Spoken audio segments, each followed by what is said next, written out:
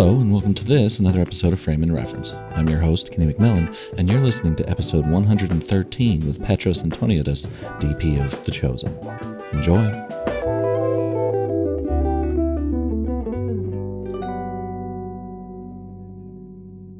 It's been, how are you, you're on the East Coast right now? No, right now, actually, I just came back from Greece. I'm in LA. Oh, okay. I'm in the West Coast. Gotcha. Yeah. Nice. Yeah. Where are you located? Santa Monica. Oh, fantastic. Westwood here. Just an nice. Yeah. each other. Yeah, dude. You've come back right when the weather started to be a little more normal, because it was like hot as hell for a long time. Yeah, I heard, and I have to say that in Greece was not any better. I mean, we were facing 110s all the time and humidity, and it's a beautiful country, but when you give those circumstances in, then it was a little bit tough, but yeah, it was beautiful. I actually went to Greece for a high school trip of all things. So this would have been like 2006, 2007. And it was a lot of fun. It was definitely, I had never left the country until then. And it was Greece and Italy separate times. And, but Greece at the time, everything was like, there was a lot of protests, like kind of like union stuff where it was like, they'd be like, oh, there's a lot of trash on the ground, but that's because the trash guys are on strike. And then we get to the hotel and they were like, oh yeah, there's no power at the hotel because the power guys are on strike. And we were like, all right, well, yeah, solidarity. That's something that is constantly happening in Greece. So it doesn't give me any, feedback on when you were precisely, but it happens all the time. Yeah, it's a situation, but nevertheless, do you remember which places you visited in Greece? I mean, Athens, but did you do any islands? We went to an island where it was like all pistachios, big pistachio island. I can't remember the name of it. Yes. Okay, cool. Yeah, that place was gorgeous. And the food obviously was good. Food everywhere was good. But Athens, that island. We went to see like where they light the Olympic torch with that bowl, that reflective bowl. So that was all pretty cool. Again, I was 15 or so, 16. So that was 17 years ago. So foggy memory of it. But it's time to go back and create some new memories. Right? Yeah. My friend went there for his, what's it called? After you get married, his honeymoon. He went there and all those photos were gorgeous. I remember being there. Speaking of, I saw that you grew up painting and stuff. And I remember going there and being flabbergasted that you could just go to like a toy store and buy spray paint. Because I have some photos of the most gorgeous, the placement wasn't really ideal, but the most gorgeous like graffiti murals. There's like art just everywhere, even if it's not quite, this building's 2,000 years old, but that's a really cool piece of art. Maybe it shouldn't have, maybe to the left a little bit, but Yes, absolutely. The urban art in Greece, it's quite spectacular, but it's also a form of protest. So, wherever they decide to place it, it's, for a specific reason to protest as well, besides doing art. So that's why you can see that, the center of Athens, for example, is bombarded with graffitis all over. Some of them aren't very nice. Some of them would need some work. It's just protest. But anyway, it's beautiful, I think. Yeah, no, I agree. And specifically, I wanted to ask, I assume you don't do spray paint art, but I had seen that you grew up as a painter initially before getting into camera work. And I've always wanted to talk, I think I've only talked to like one other person who started in painting. Because, people always say like, cinematography is painting with light. And I think that phrase can be confusing to people who, you can't use that phrase to explain your job to someone who doesn't know what cinematography is, because I think it makes sense now, but even a few years ago, I'm like, I don't really get, if anything, it's painting with shadow, but with digital. But what sort of skills did you bring from painting to cinematography? Was that like, composition mostly? Obviously lighting probably a part of it, but as a painter, you're the production designer too and stuff. So I cannot consider myself a painter per se, because that's one of the first skills that I developed in a very young age because of my grandfather, who was a painter and a photographer. So he introduced me from a very young age into art, into pictures, into all of that. So it was mostly his influence, along with the intuition that I had towards art, that made me paint, mostly draw to be honest with you, and with colors later. But that was my very, very early years. So, it's mostly instinct on, what is being created there, I think, that you later bring in another art form. I was blessed enough to decide that I wanted to become a cameraman at the age of 10. So the previous years I was painting quite a bit, and the years after, but I didn't I don't have a collective memory of those steps because they were so young that it was just a flow. I went with the flow, and I just decided one day that I'm going to become a cameraman. Sure, yeah. I think it was kind of the same for me. I remember my parents having like a home video camera, and even as a younger child, like 6, 7, 8, just like grabbing it from them and being very interested in documenting. At least I don't know if I ever really got a creative eye until much later, but sounds like you kind of had the creative eye built in and didn't have the tools until later.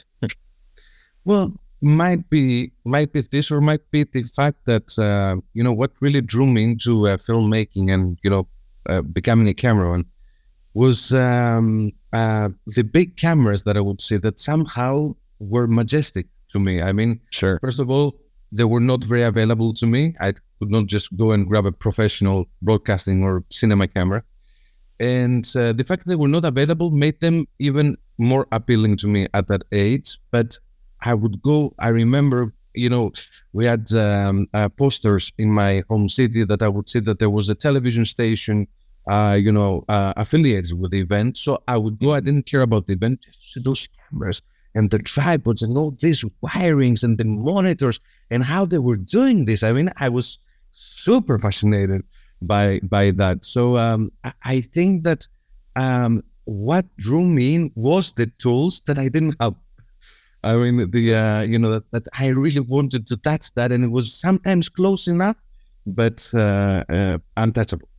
And so I don't know if I first built, the composition and the artistic side, and then just found the tools. I think that the tools made it just appealing that I had to be touching them. So sure. I was drawn to that. I mean, in the beginning, to be honest with you, when I first got my first camera, which was a Panasonic VHS, a very old one, was older than me, but it was big, and that was appealing. I don't think I really cared about what I was shooting, as long as I was shooting, as long as I had it in my shoulder and I was going around and pretending to, do interviews or whatever. Yeah. So, I mean, it was the tools that drew me in, I think. Do you still find yourself now more than ever, obviously back in, because we're about the same age, like back in 08 to 12, nothing, I mean, things still weren't accessible. You had a DVX. We've talked about this a lot on this podcast, but that was about it. And then now there's just so much gear in all that, there's crazy new tripods that people are reinventing, like, screws. Do you still find yourself kind of nerding out about equipment, or has that kind of waned over the years? I think that for the first time in my life, I realized during this in a year, so 2023, that I went there, that I was not... Oh, Syndicate here in LA. Yeah. So I was not paying attention to nothing that was surrounding me. I was mostly paying attention to meet people, to, shake some hands, start up some conversations and all that. Because I think that I came to realize that, tools are great, of course. And I love that, there are companies that try to help our vision become even more accessible. However, I think that, you have to know what's out there. But I mean, I have a great gaffer, Joel Gill, who, he would, whenever we're doing something, he will bring something new on board that I would never, asked for, and then would try it out and play it out. And I think that, the majority of how I tend to touch new tools is through that, and of course through research. So whenever I need something for a specific thing, I'm going to look into it. So I'm not so much drawn into the tools anymore. Like, the first time that I went to Snegear, for example, I was, wow, that's Disneyland here. Not anymore. Not anymore. Now it's Disneyland for connections and people.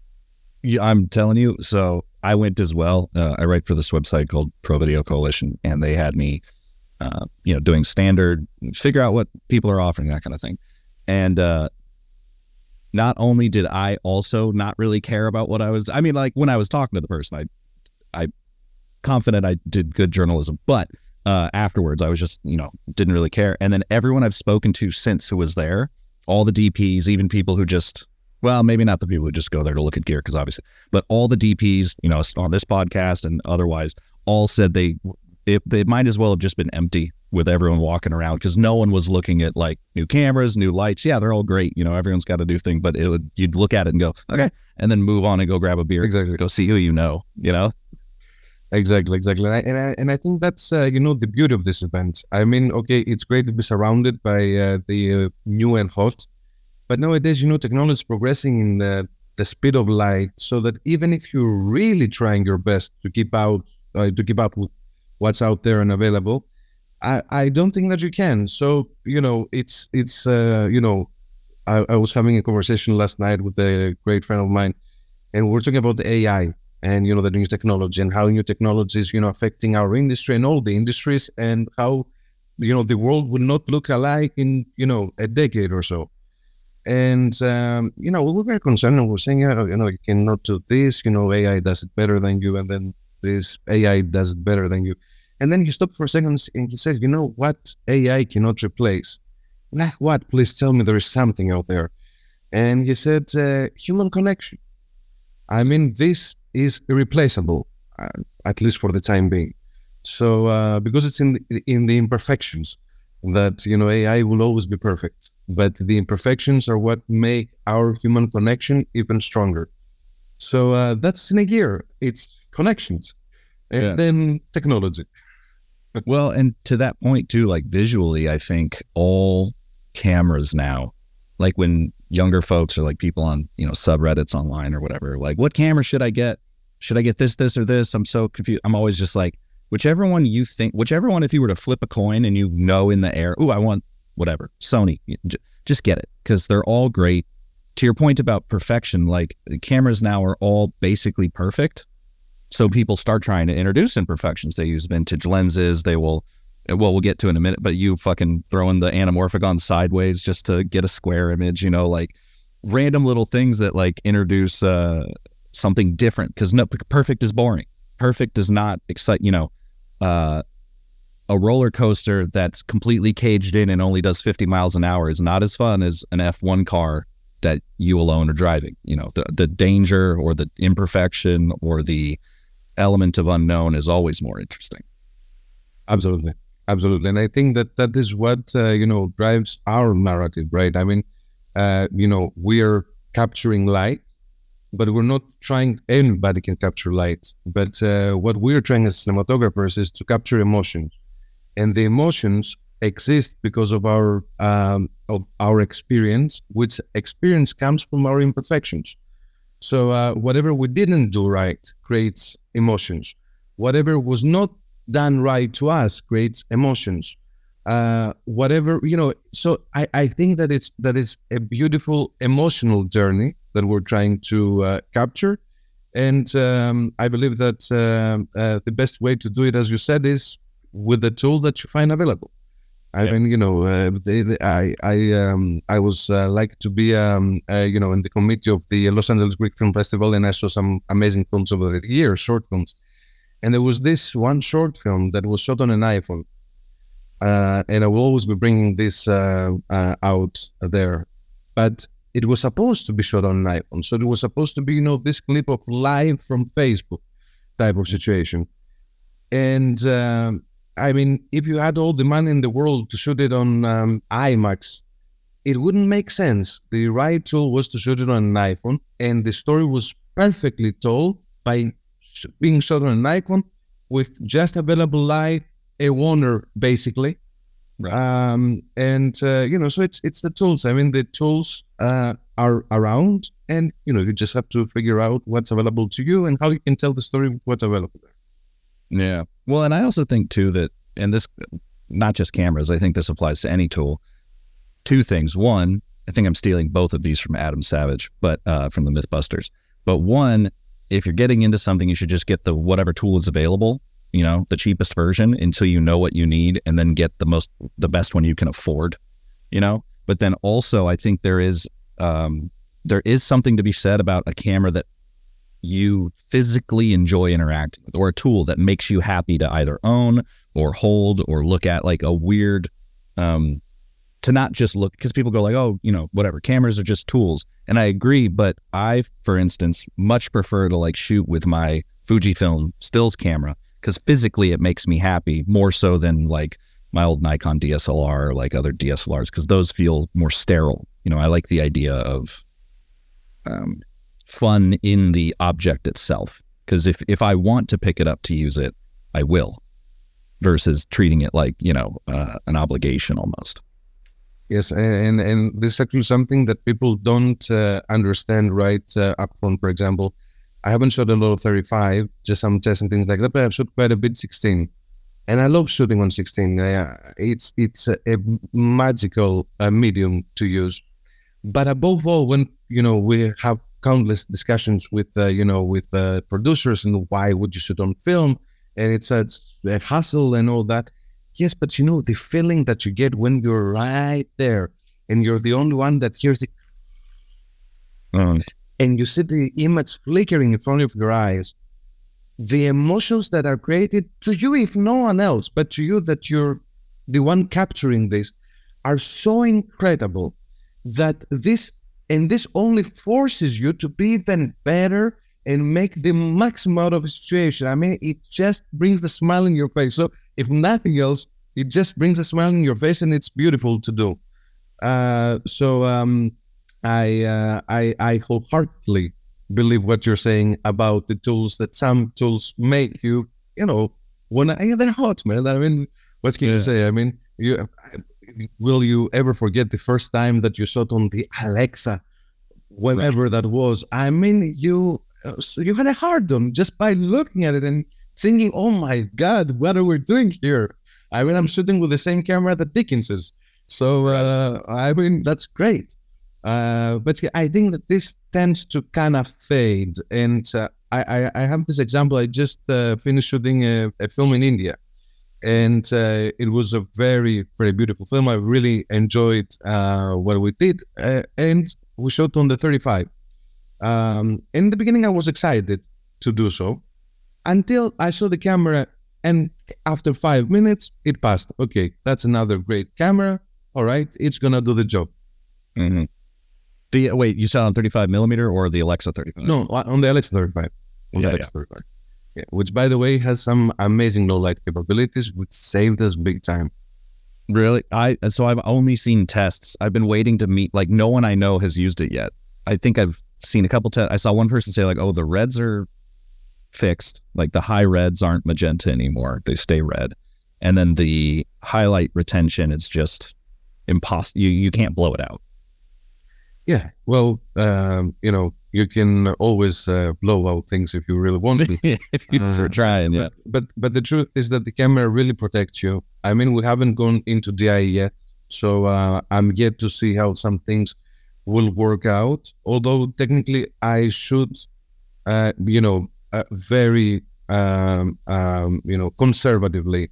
Well, I don't really want to push things when it's not necessary to do so. But I can say that we're shooting some amazing night exteriors that, we put the entire track out and, with lights and all that. And I was shooting on 3200 and it looks fantastic. I mean, I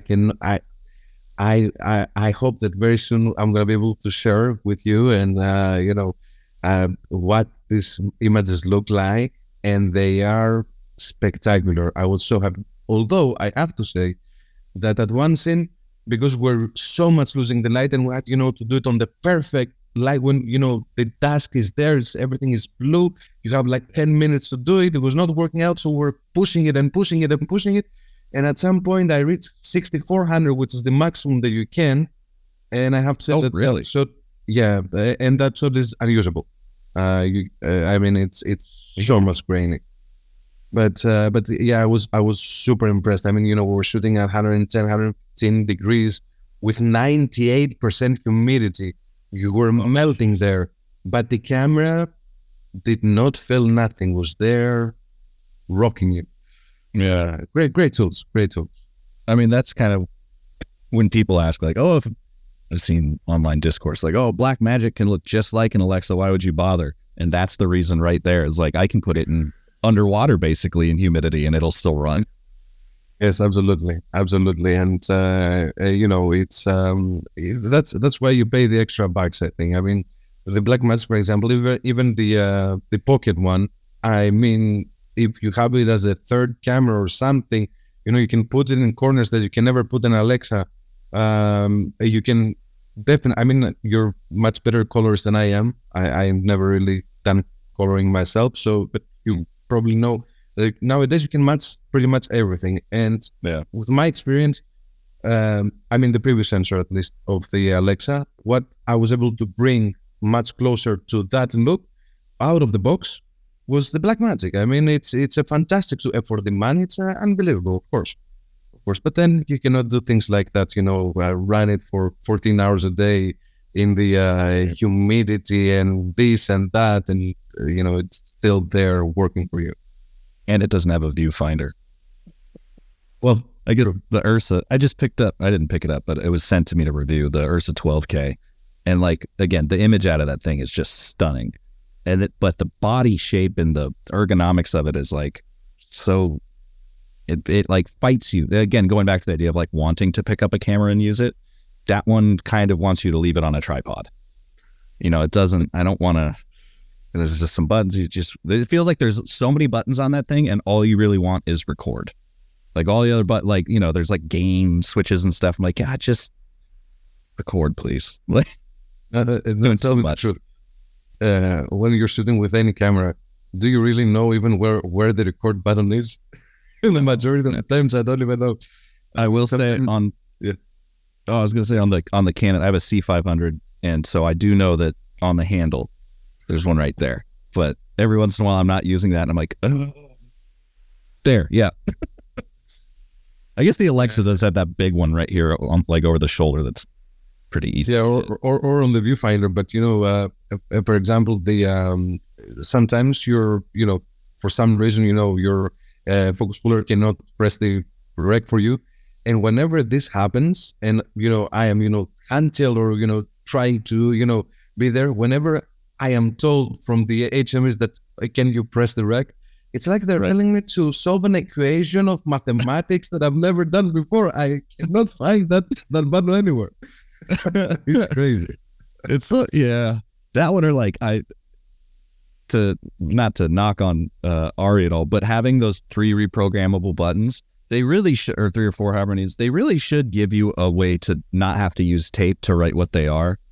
Because you'll get one from the rental house and you think you just remember that one being like turn on ND or turn off ND, and you click it and it's like suddenly it goes false color, but you click it again and it doesn't go away, and you're like, oh shit. Video Village is like, wait, what is this? And you're like, nothing. Stop looking. That's hat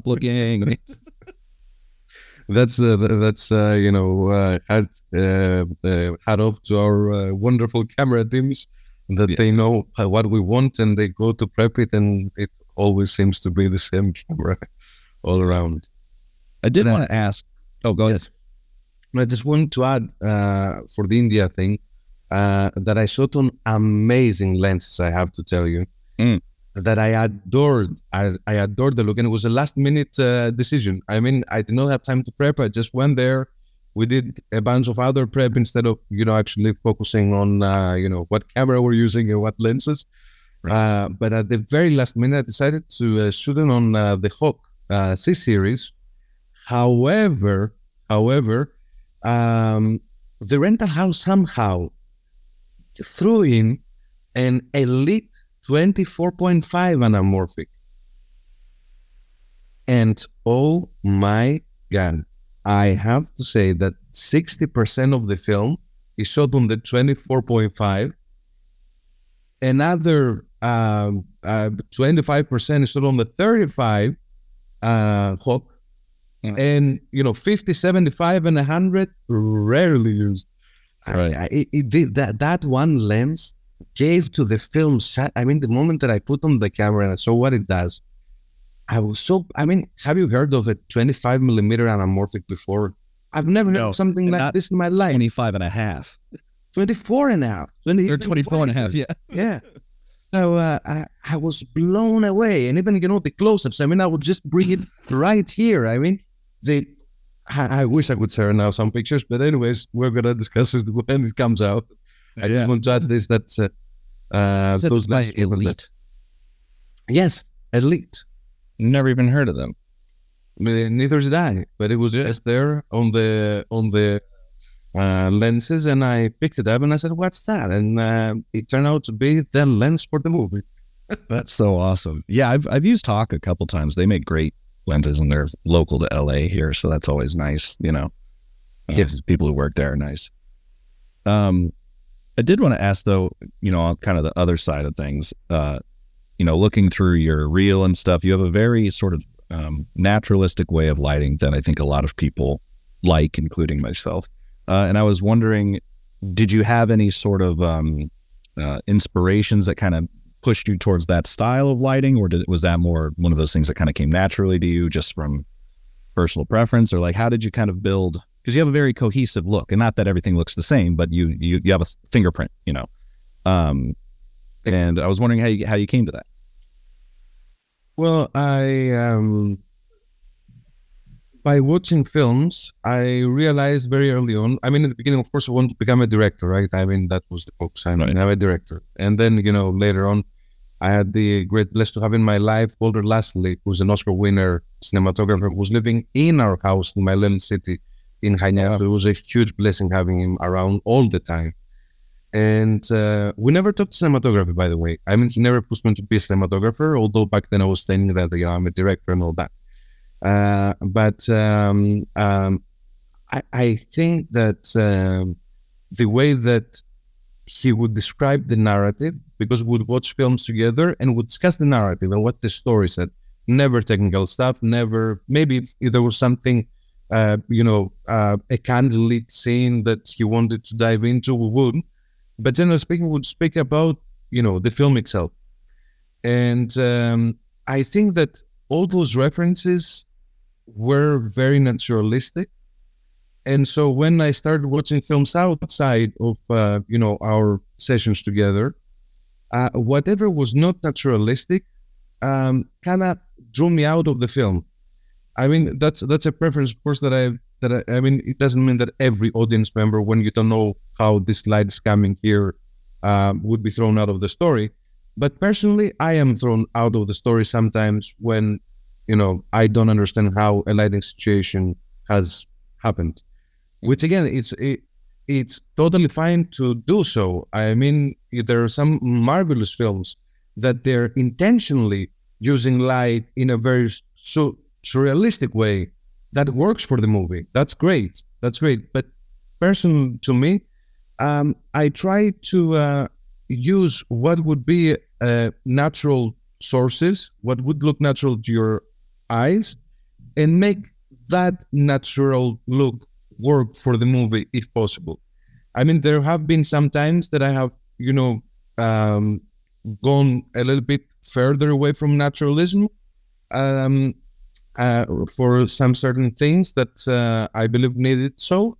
But for the majority of things, I just feel that what drives the narrative is the performance. And the more tools you pull around to support it, sometimes they don't need that support. Sometimes all they need is some negative fill here to make it a little bit more dramatic and just be on their face and let the actors play out. Because, a film with good cinematography and bad performances is unwatchable, while the vice versa is a very watchable film. So I try to maximize on letting the performances speak for themselves and the narrative, and try to use my tools in a naturalistic way so that they don't drive the audience or at least myself, outside the story, but they are there to support the story and bring it forward. Yeah. Well, and not that getting that look is always easy, but it's nice when you can just light with like one big soft source or something, and it literally is just like one stand, and then you're done. Yes. It saves a lot of time. and it's not, I find it to, Walter again, when I finally decided that, cinematography is my path, then we started talking a little bit more technical stuff. And he was telling me that you're going to find in your life many times yourself breaking your head because you are lighting a bar of chocolate and you have used 90 lights and it doesn't look good. You know what you have to do in that case? Turn all the lamps off but one and shoot. It's going to be ready. So simplicity is key sometimes. And as you said, I mean, when you have, one big source, that's why I do love a little bit big sources. I prefer to have less and bigger than few smaller ones. Because a big source can give you, for example, you can push it through a window and then use the elements of the room to, work it out. I mean, that's something that I was doing on The Chosen quite a bit. I mean, I was pushing through the window a big source like an 18K or 4K is even closer to the window, and then had, the table bouncing off the light onto the actors, or put some elements on the table or on the chairs or right where, the light was hitting the ground, in order to reflect and all that, and start shaping with one lamp. I think that I love this way of working, to be honest. It doesn't mean that, it's the only thing that you should be doing, of course, but it's another great tool to have to be able to shape the light. I think it's important. Yeah. I think a great way that helped me kind of light like that was just to consciously, for 1 year, I only shot black and white photography, like even on my cell phone. And I would just I would go around wherever I was and just constantly be on the lookout for good light. Like if the light looked good, I'd take up, it didn't necessarily have to be a photo of anything in particular, just the light, the way the light was like coming into a room or by a street or off a building or whatever. And then from there, I was able to build more, like characters. But especially in like, let's say New York, it's like cheating. Because it'll be like all flagged off on one side, and then the sun's coming in and bouncing and like hitting your subject for this nice hard backlight. And you're like, wee! And then, but you can learn a lot. For example, it's a great, because I'm doing this as well. I mean, whenever I am in a situation that I see the light doing something unexpectedly nice, I would take a photo of whatever it is. It doesn't have to, as you said, to be a good photo. It just has to capture the lighting situation, so I can recall it later as a reference, and that proves right there that the biggest inspiration is life itself. It's not movies, because movies are a depiction of life. But if you're lucky enough to be living and have your eyes open, you can see things that you would go, wow, how is this working here like this? I would never have expected it. If I would see it on a movie, it would throw me off because I would think that it's artificial here. Wow, it's amazing. So I wholeheartedly am on the same boat with you, capturing, whatever lighting situation is around me, and I find it interesting. Yeah, and then you get to, replicate it. We were just talking the last podcast I did where we were saying how we both get really nitpicky about catch lights. Like I have this one great photo I took, but you can tell that I used an Astera tube as like the wrap. And I just hate that there's like this line, like a weird line. It doesn't look like a, thing. It's just like a line in the eye. I was like, ah. And he was saying the same thing. He had like I think it was a tube or a panel at playing his firelight, and you could see it in the catch eye, and he was like, no, everyone's gonna know I cheated. Like, well, the worst thing is when they wear sunglasses, the actors, or even regular glasses. You can't light. You can't light. I mean, it's impossible.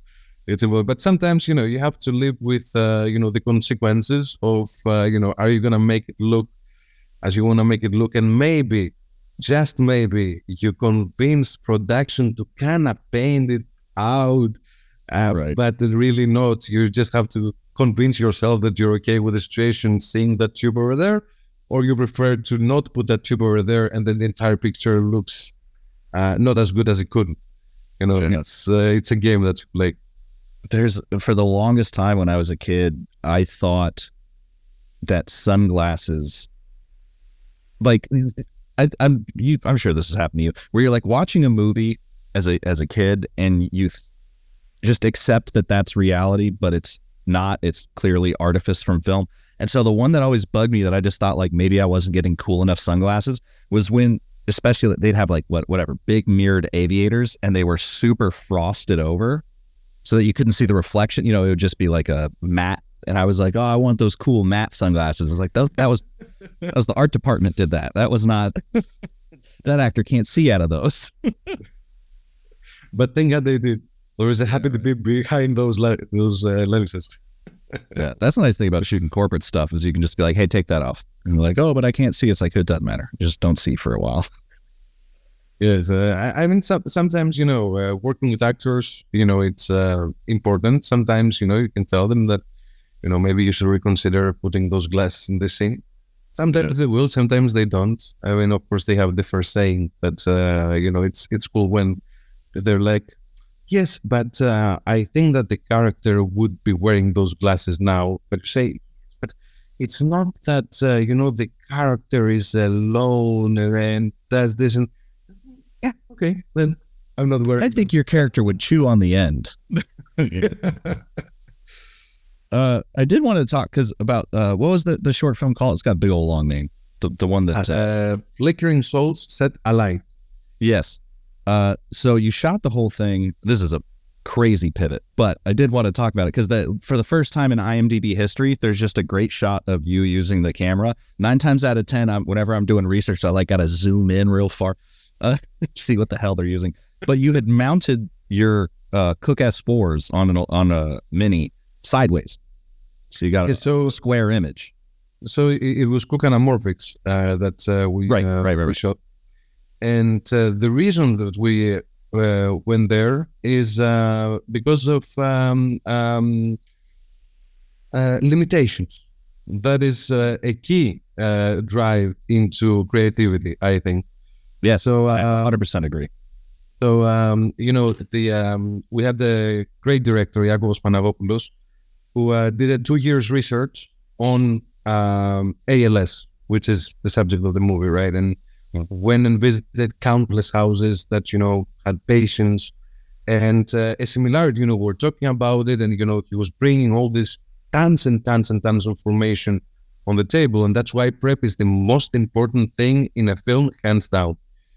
So we're talking about, hours and days spending, and then at some point he brought something very interesting on the table, which is that these patients, because, they cannot even turn their heads left or right. I mean, they're fully functional brains in zero functional bodies. Mm-hmm. So because they're constantly, have to look a certain, for the majority until somebody helps them a certain location, the family and the loved ones, usually place, photos from the past or, elements that he liked or she liked and all that. And as the years pass, this grows organically into squares because, you place here, you place there, and then, this organically grows into a square, which Iakobos called it the square of memories. But I was blown away by this piece of information because those people that are trapped in their non-functional bodies, the only escape they have from the reality is to look at these elements, at this visual content, which is again shaped like a box. It's here, so they can fly in as free as they can within, the parameters of a square. Mm-hmm. So after thinking about it, I thought that, because the film, the camera we had discussed with the Iakobos had to be almost like the fifth character of the movie. That's why it's only, single takes. Every scene is a single take and all that. I said, how about we actually bring that square to our world? So we actually shoot it on a 1:1 aspect ratio. And in the beginning, it was a little bit reluctant. Should we and should we know? I mean, who has done that before? So I started, researching. And I found Mummy, for example, which is a beautiful film that is, shot. The majority of it is on a square.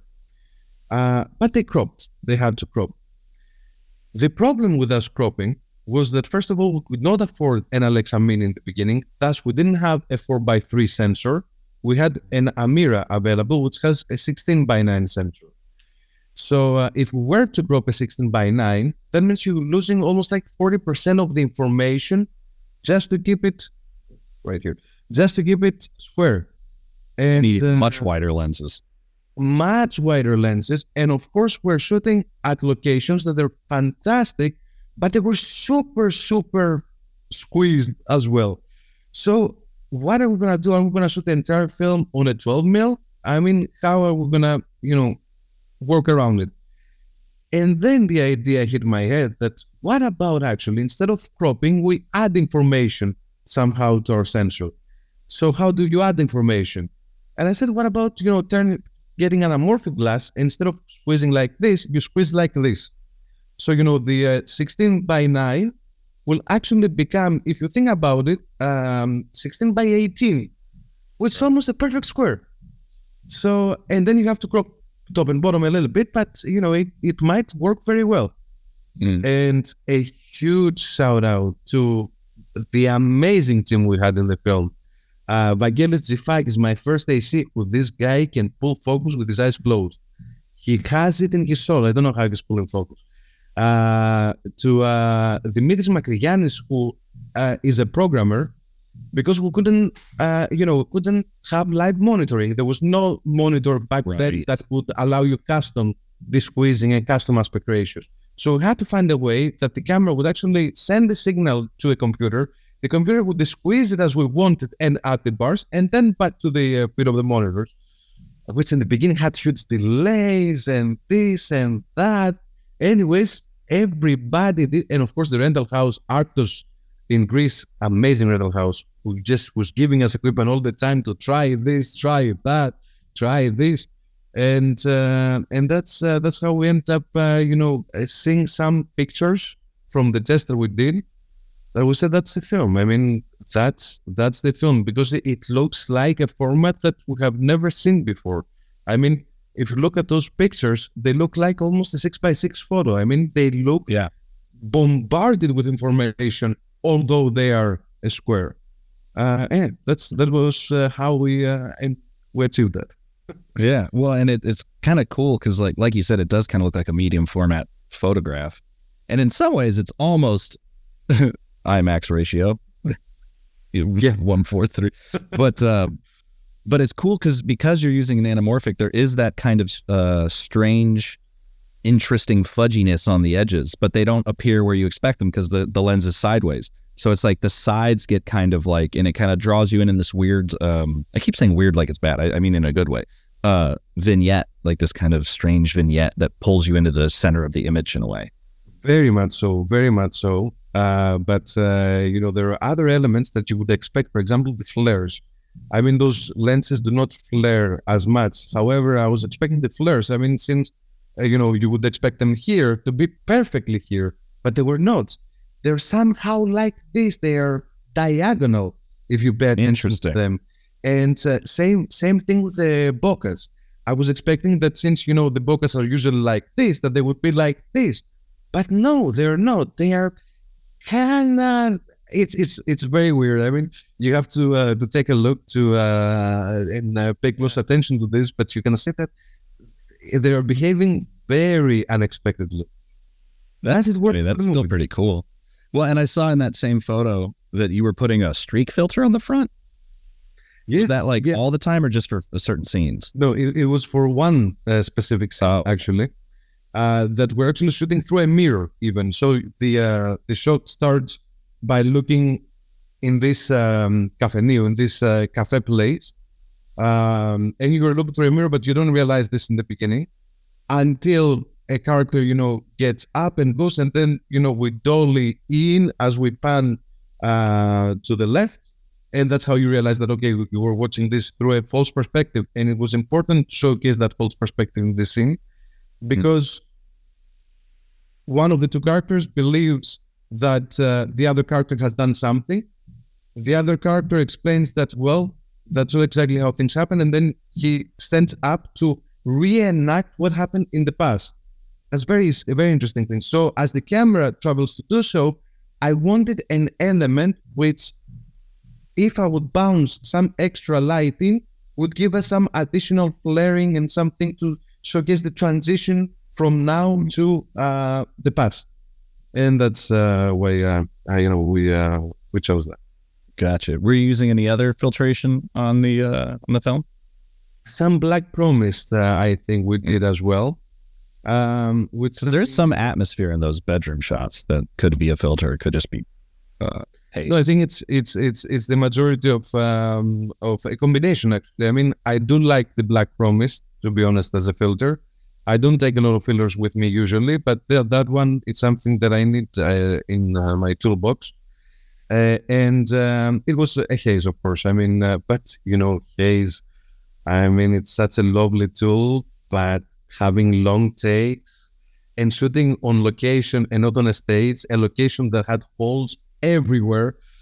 I mean, it was quite a thing to keep. Right. There was one trick I learned about haze. I haven't shot with haze in forever, but I remember this might have been David Mullen, not teaching me specifically, but someone was saying that if you take a gray card and put it in the back of the room and then use a spot meter, you can just, if there's less haze, it'll get darker, the reading. And if there's too much haze, it'll get brighter.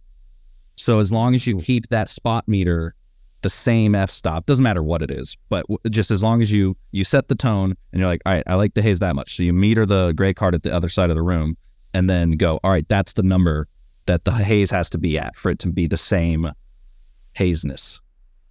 Fantastic trick, I would say.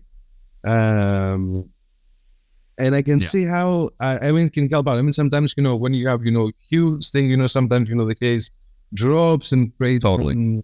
But it's a fantastic way to actually make sure that, because, sometimes, special effects people, they're super helpful and all that, but they don't have the eye for the detail that we are trained to have. So sometimes they're like, oh, okay, but it's exactly the same. We're like, no, it is not the same.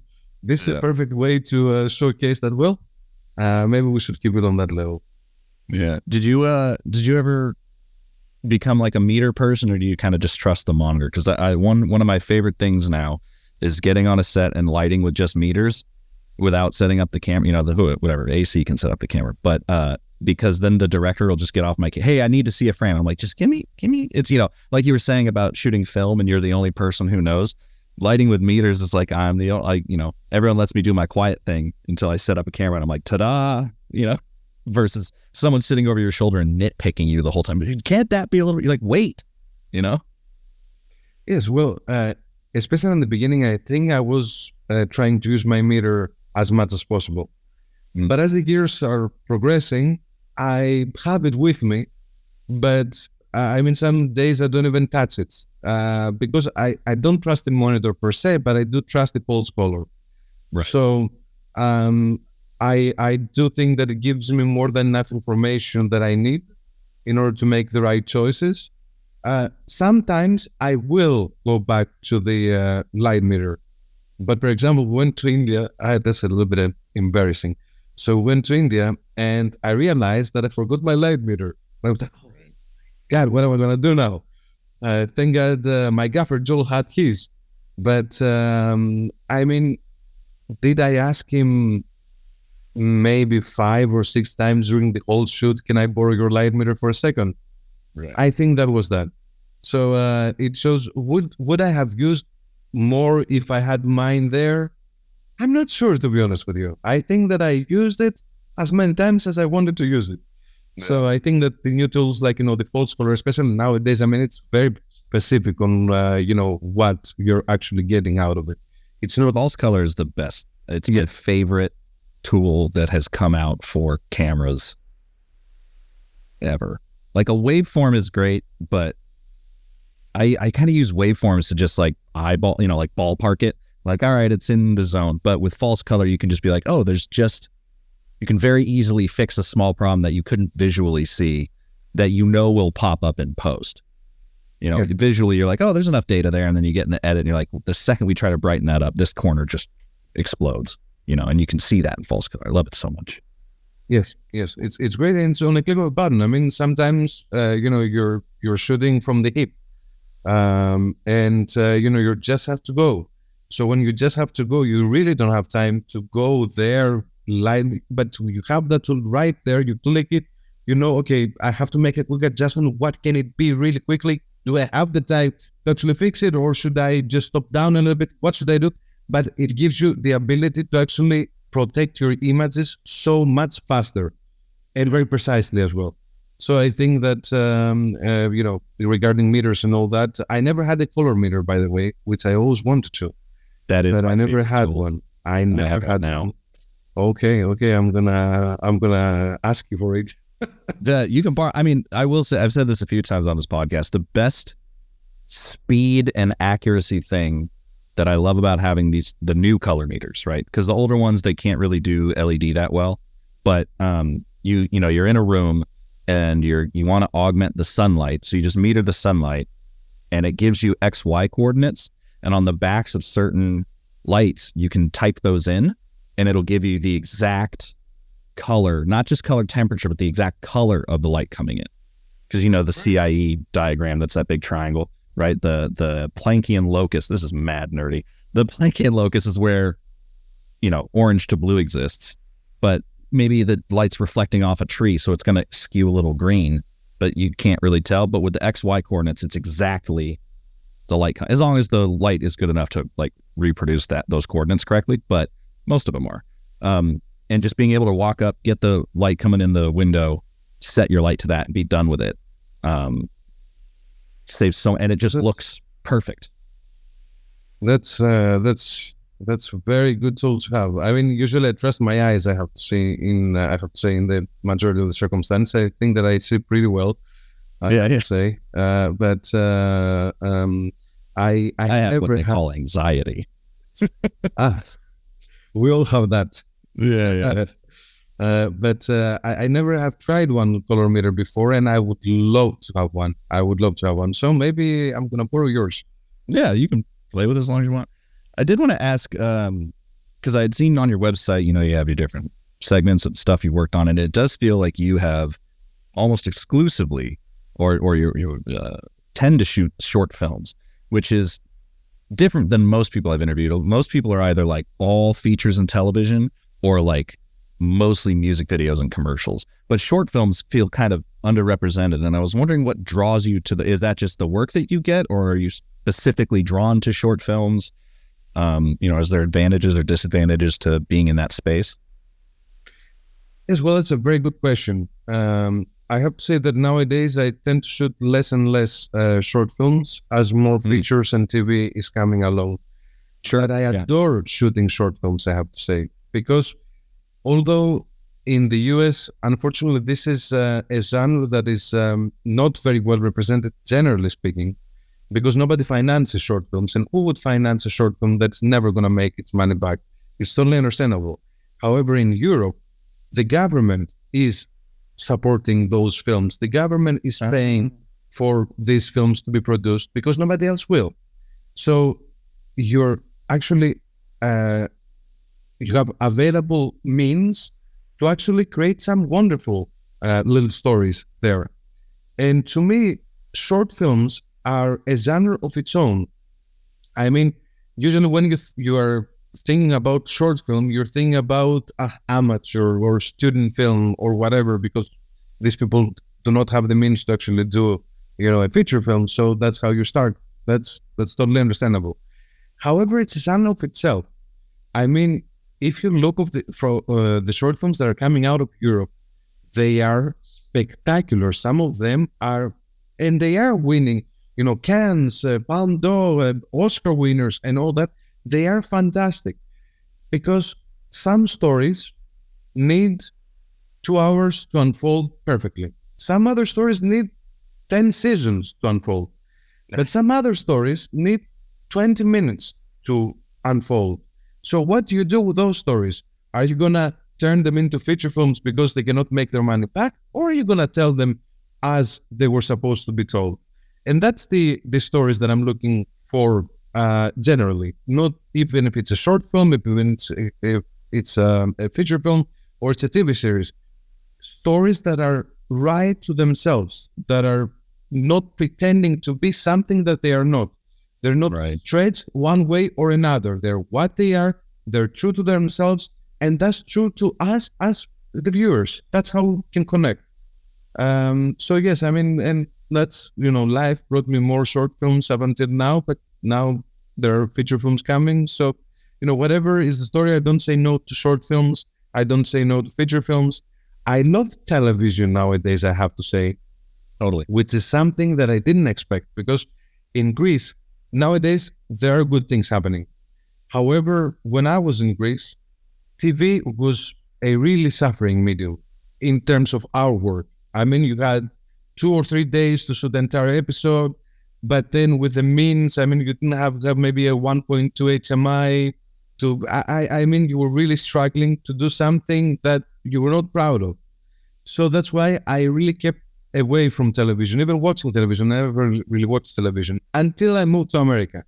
And I saw what great things can happen in television. And then I had this amazing opportunity to work on The Chosen. And that opened up my eyes, ears, and heart to a whole new world that I would love to explore way more in the future. Yeah.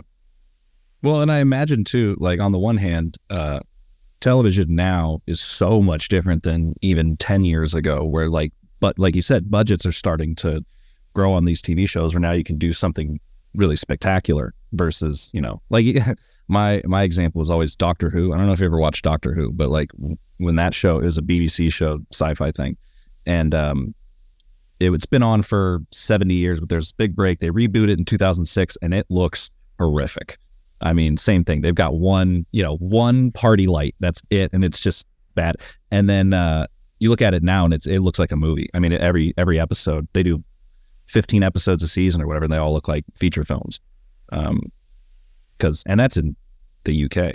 But, that's also a BBC. That is a government funded show. Shit. I'm telling you, government in Europe is helping our industry anyway I can.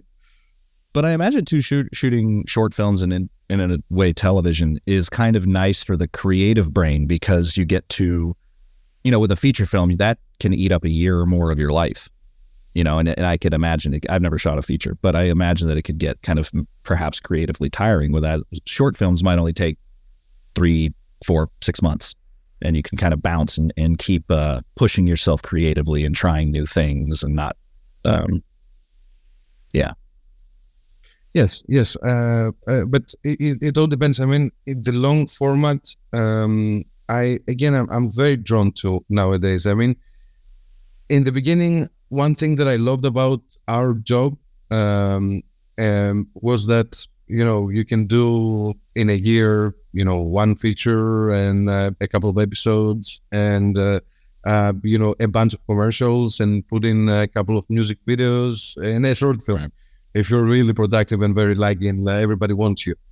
But with other professions, even within our industry, do not have this flexibility. So I like that, and I like changing, worlds and traveling around. But again, by doing my first series, which kept me for a year almost. I mean, if you think about it, not a year, but it was almost there. Well, I loved it. It's like, when your teenage years or, college years, you change, relationships around, you bounce from one person to the other, but then you find somebody that you're kind of, you fall in love with, and you love spending time with that person for a longer period. I mean, and that's how I felt about television. That's why I'm a little bit in love right now. I'm a little bit in the honeymoon stage, maybe. Sure. but I loved it. I absolutely loved it. Yeah. Yeah, that actually brings up a question. I know I got to let you go soon, but you relatively recently joined Local 600, right? Like 2020? Yes. I joined Local 600 in 2021 or 2017. Yeah, it's one or the other. I think when I did Blippi's Treehouse, I should be. I think it was 2021. 2021. So I wanted to know, what was your sort of, I hate the word journey, but what was your journey to joining the union? And then also, how has it benefited you? And also, congratulations on being nominated for like a cinematography award, basically off rip. You basically joined a union to be nominated. Thank you. Well, since I moved to, first of all, in Greece, we don't have unions. We did have back in the day, but nowadays, no unions. So, because it's such a small industry and all. So when I moved, I first of all didn't know there's a union. I didn't know something like this. I just came here and I thought that, hey, there has to be plenty of jobs for everyone. So let me jump in. And it was not like that, by the way. But I soon realized that I started, making connections with some DPs and some, people and all that they were doing these amazing projects. And I'm a terrible focus puller. I cannot pull focus at all. So I thought, okay, you know what? Because I really want to keep on learning, I would love to participate somehow on those projects. And what do I know how to do best besides DPing? Operating. Because I'm operating for myself anyways. So that's something that it's, into me anyways. And I started knocking on some doors and said, hey, when you have D camera or E camera, right. Join, to see how things are unfolding here. And they could not, very soon I realized they could not offer me such an opportunity because I was not in the Local 600. I'm like, what is this Local 600 at the end of the day? How do I become a member of this thing? And I realized that it's not as easy to do so. I mean, There are two ways to go about it. You're either unlucky and you have to work in non-union for a certain amount of years, certain amount of days, but of jobs that do count for the union, then put all this paperwork together to prove and no pay stamps and this and that, submit it, then impossible. Right. So I said, okay, how do I become from the lucky ones? Who are these lucky ones? And they said, well, if you're working on a show that is non-union and then it flips, then you get union days. But even so, you have to get 30 days to become union. So if it's a show that's like 24 days, good luck getting the rest 6 of them. And within a year, because you have to be on the same situation for something like So Majestic to happen. And I said, well, if there is a chance for me to join Local 600, I'd better be from the lucky ones because there's no way I can gather all this crazy amount of information. And that's what happened. And since then, Local 600 has given me some opportunities to be on much bigger projects than I would be able to. For example, I operated for Ike's Konstantakopoulos, another huge friend of mine, amazing DP, for a Lionsgate movie called The Jesus Revolution. Actually, Ike is the main DP of The Chosen. He was the one to bring me on board of this amazing show as well, which, again, turned union. In the beginning, it was not union. Now it is. So I would not be able to be there if I was not in the union. So it has brought me some amazing opportunities. And I'm looking forward to other opportunities to come. Strike, when this whole thing will, be a part of history. But until then, we have to stick with each other because, our brothers there are fighting for something very important and something that we will soon be fighting as well. And now they're setting a president. So it's important for this president to be set and to make sure that, as we were talking before about tools, that the tools are there and they're super exciting and great. They help us reach our goals much faster in a much more efficient way, etc. Yes, but we have to be careful that those tools will, work for us and not us for the tools. It's a thin balance there, but we still have, as we say in Greece, you have the watermelon and you also have the knife, and you can carve it to your liking. So we better carve it correctly now so that it's carved to our liking before it gets carved by itself, and that may be mean for the watermelon to splash in our head. So that's my take on that. And yeah.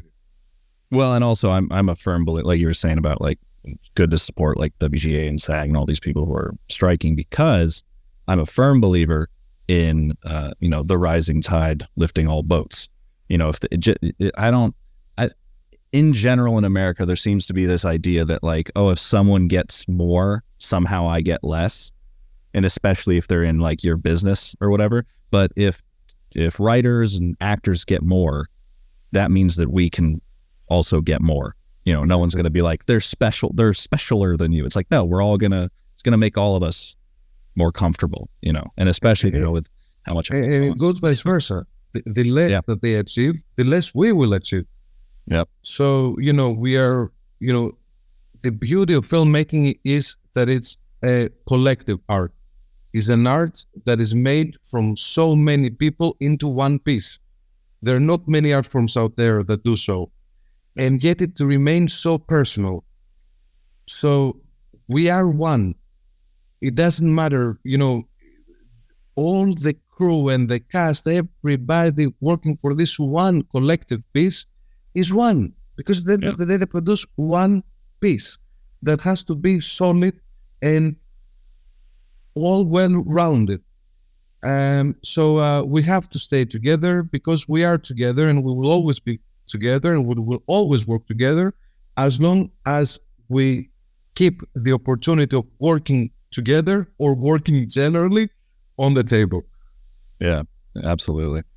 Well, I'll let you go now because we've gone a little over, but I'll definitely have to, because you live so close, we'll meet up for a beer later and I'll lend you that color meter and we can nerd out about that. Excellent. I can't wait. I have to say and you have to do at some point come to my rooftop, which is one of the best places I consider it to be in LA. I would love that, because we have an apartment. Every other apartment building on my street has rooftops, and we don't have a pool either. Oh, worst. So then I assume that are you local 600? No, I don't shoot a lot of. Shoot a lot of. I think that that when you become a member, you better stick up those files, because it looks like you're from the unlucky ones. Other of them you don't. Yeah, totally. All right, man. Well, like I said, thanks a lot. That was a lot of fun, and I'll be in touch. Thank you so much, Kenny. It was wonderful being here, and thank you for having me. Frame and Reference is an Owlbot production. It's produced and edited by me, Kenny McMillan, and distributed by Pro Video Coalition. As this is an independent podcast, it's supported by listeners like you. So if you'd like to support, go ahead and go to buymeacoffee.com/frameandrefpod. And as always, thanks for listening, and as of yesterday, congrats to our WGA brothers and sisters.